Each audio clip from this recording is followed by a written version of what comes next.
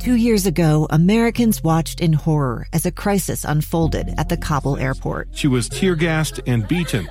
Images of thousands desperate to escape Taliban oppression filled our news feeds. More than 80,000 Afghans made it to America. But the story didn't end there. It was very cold. There was no power, no heat. Who would help our newest neighbors? I'm Andrea Smartin. In Stranger Becomes Neighbor, you'll hear the stories of some remarkable refugees who left their homes and their dreams behind, only to start over from zero. Their only possession was 3 blankets. And you'll meet Americans who stepped up to help them. You want me to come when you deliver your baby. What can one person do in the face of an international disaster decades in the making? That's Stranger Becomes Neighbor. Find us at kslpodcast.com. Follow us on Apple Podcasts or anywhere else you listen. Let's get moving with Maria. Inspiration to spend a few minutes each day to get moving on the small things that can make a big difference in your life. With me today is Dr. Susan Madsen. She is the head of the Utah Women and Leadership Project. And Susan, I'm so glad that you could be here today to talk about your new research about women and how they have been impacted by COVID. So give us the bottom line. What did you find? So we actually, in the state of Utah, we collected data from 3,500 women, over that. So we have lots of perceptions and lots of experiences that we've collected on our data. And this is the first report. And we really focused on changes of employment and burnout and hope and some other things like that. And we did find, at least in our sample, about 16% of people who took our survey did withdraw in some way, had changes in different ways from leaving the workforce altogether. And many of those people that chose to do that, the companies they worked for shut down during the pandemic, or they shifted from full-time to part-time, or they just decided to switch to less demanding jobs because, as you know, many of the women have kids still at home and they had to deal with childcare and homeschooling and so many things that women tend to deal with, that fall under that unpaid care work. Right. Can you compare it all, women to men? I mean, how would you assess? Would you say that women overall have just done more poorly than men? Oh, yeah. The national data tells us that. But also there was last month, just a couple of weeks ago, actually, just a small report that came out from the Kelsey Gardner Institute of Policy Institute at the University of Utah that said approximately about 4,000 men during the pandemic left the workforce and about twice as many women. So we know that there has been an impact. And we know, generally speaking, what happens during times of crisis is you take things that are not equal to begin with, and they just become more unequal, right? So when you have women have more unpaid care work, then during times of crisis, you even have more unpaid care work. And that's what you see during the pandemic. I do have to say that I think a lot of men, especially when in those occupations where you shifted your work at home, many men have stepped up too, but we still know from the research, not ours, but other research, that men perceive that things are equal and women do not perceive that women do have so many invisible tasks that we do, even taking care of doctor's appointments and some of the emotional labor, it's called. So we do know that women have had different experiences than men. Maybe some of it has been similar, but men and women's lived experiences are different, and therefore, when you have crisis, when you have pandemic and those kinds of things, that will be kind of exacerbated. Let's dig in on some of the things that you looked at specifically, like income. How were women impacted as far as income goes? Well, we looked at income, the impacts of income on different industries, but also different locations in the state of Utah. And I thought that was interesting. And so we looked at how many of our sample really had decreases in income. And our highest areas were manufacturing and food services. That makes sense, right? And hospitality and tourism and sales even makes sense because, people put sales when they're doing retail sales, but also, selling products to like universities or businesses. And of course, many of the businesses were impacted. So the ones that were least impacted, were things like financial institutions or information technology and those things. So we definitely saw in various places decreases in income, but in some we saw, people actually increasing in their hours. Maria, one of the interesting things that we did measure, and on a 7-point scale, so 1 out of 7, was the feeling of women's burnout. So burnout, and then also their hope for the future. Those two were super interesting to me.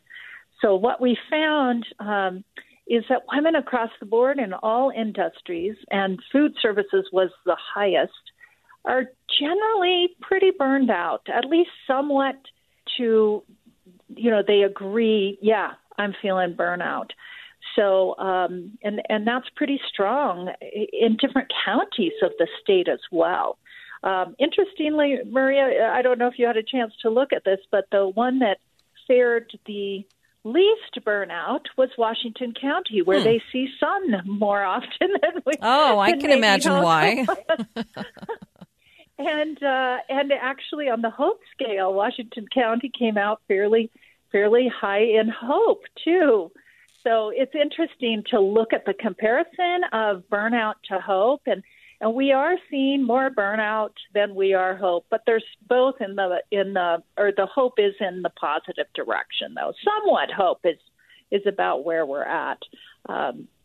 So those we do see income concerns, money concerns, but actually I have to say I was surprised that it wasn't higher, and I wonder, we collected our data during January, so I expect if we would have collected it in August and September or before that, there would be higher concerns. Ours ended up around neutral or even not concerned. So people were feeling pretty steady, but we're doing pretty good in the state of Utah in terms of compared to other states, right? In terms of unemployment rates and those kinds of things. We rebounded well compared to many states. Dr. Madsen, when you do a study like this, what do you hope you will learn that we can actually affect change as we move forward? Everything we do is we hope that we'll affect change. And so affect change in different ways. First of all, in the individual women's lives and their families. So when they look at this, they'll think, these are some things maybe that I can ask my employer. These are some situations. I'm not alone. You're right. Mm-hmm. But there's a great list in our report, and anybody can get to that report by utwomen.org is our website. But we asked women, what are the kinds of things organizations can do or have done during the pandemic?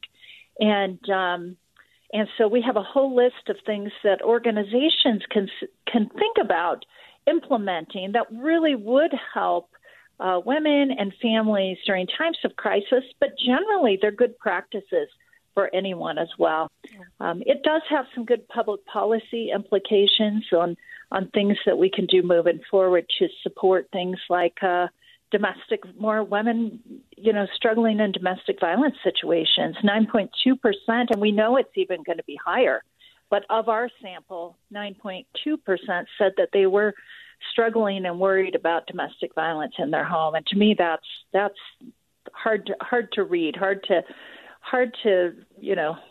kind of think about that many lives being impacted and worried about their children and their own safety. Right. Describe for me maybe the differences that you saw with the women who actually had to stay in the workforce and maybe worked more hours compared to those that were forced to go, work from home. Well, they're different industries. What we know from teleworking or telecommuting, that some jobs, of course, can be shifted to home. And so that's a luxury for many people, and some just could not. For instance, healthcare. Many of those jobs you can't shift to home. You need to be there. But many of the women that left the workforce were in retail or food industries or hotel or those kinds of things where they were absolutely shut down during the pandemic, some of them 100%. Oh. But even now, many of those kinds of industries are not running full, those customer facing. More of those are, but some of those are not. So even though, life is hard sometimes when you have your kids at home and all of those, you're struggling with daycare, if you can bring your job home, at least you have that financial, those benefits, that paycheck coming out. And by the way, there's always an assumption that there's a mom and a dad in the home, but we have a lot of families in Utah that are single moms or even single dads, and you think of the implications there; those are even stronger than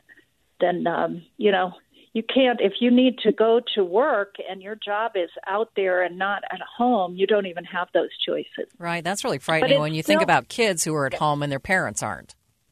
Yeah, absolutely.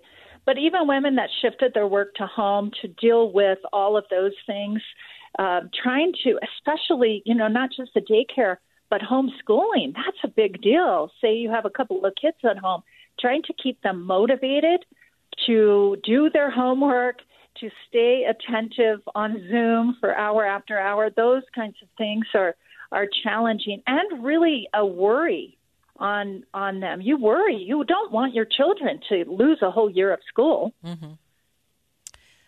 Dr. Madsen, in the past, I've had really stressful things happen in my life, and I've actually seen work as my solace, kind of a place where I could come and escape, from some of those realities that happen in your personal life. My husband had a very bad accident and spent a lot of time in the hospital, and work actually, with what I do, I didn't have time to think about, what was happening with him.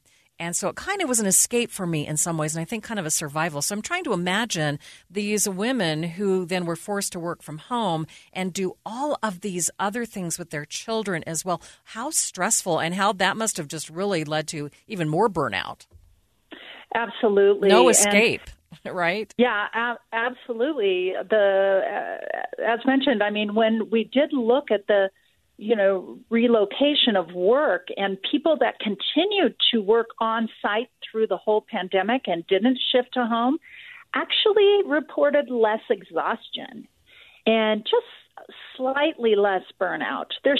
We see burnout across but just slightly less burnout.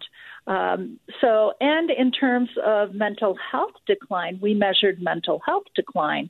And we did see that women actually had less, women who worked outside at a site, outside their home, had lower levels of decline. So there's some interesting, they're not super wide gaps in the data, but enough to say there's something going on there. So sometimes when you do get outside the house and leave the kids or leave just the house and what you're doing and your responsibilities, for some women, that really is helpful in terms of their mental health, in terms of burnout and so forth. You know that I always like to leave people with some small changes they can make that can really make a difference. And what can we do? What can we learn from your data? What changes can we each make in our own lives to make a difference for everyone? Well, in terms of our own life, I think just knowing this data can be very helpful in a few different ways. And one is that I think we can have, we have our own experiences, but reading this helps us understand that not all of us have the same experiences, and especially, with income worry in terms of looking at race. It was very clear in our data that more women of color are concerned about certain things, even more than white women. So learning can help us not only in our own environments, but as we reach out and help and listen to and encourage women and in different situations, it can help broaden our views on that. And then also just understanding that there really are many things that organizations, if we have impact in our organizations, if we have some influence in our community, there are some things here that we can use to really understand the impact we can make. A lot of us in the state of Utah do reach out. We do volunteerism. We do serve. And this can highlight, for instance, that domestic violence data that I talked about. It can highlight some areas that we can get involved in moving forward. And sometimes just knowing that we're not alone, that other people are struggling with some things that maybe we thought were only our own struggles, that can help us as well. Any final thoughts you'd like to leave us with? Oh, I think it's just great that we've been able to collect this data and start rolling it out and sharing women's experiences here in the state of Utah, specifically in their paid work, because it really does matter to make sure that we all thrive in Utah, that men thrive, but also women. And how can we do that better? We're getting some of those answers in our data, and we're excited to look forward and really have some other briefs rolling out, one each month in upcoming months. Thank you so much for all of your efforts in improving the lives of all of us and with your research. And thanks for joining us today. Thanks so much, Maria. I'm Dave Cawley, investigative journalist and host of the podcast Cold. Don't miss Cold's new Season 3, where I look into the unsolved disappearance of Cherie Warren, a woman last seen leaving her job at a Salt Lake City office in 1985. Police cast suspicion on Cherie's estranged husband and boyfriend, but never made any arrests or recovered Cherie's remains. Find Cold Season 3, The Search for Cherie, anywhere you get your podcasts.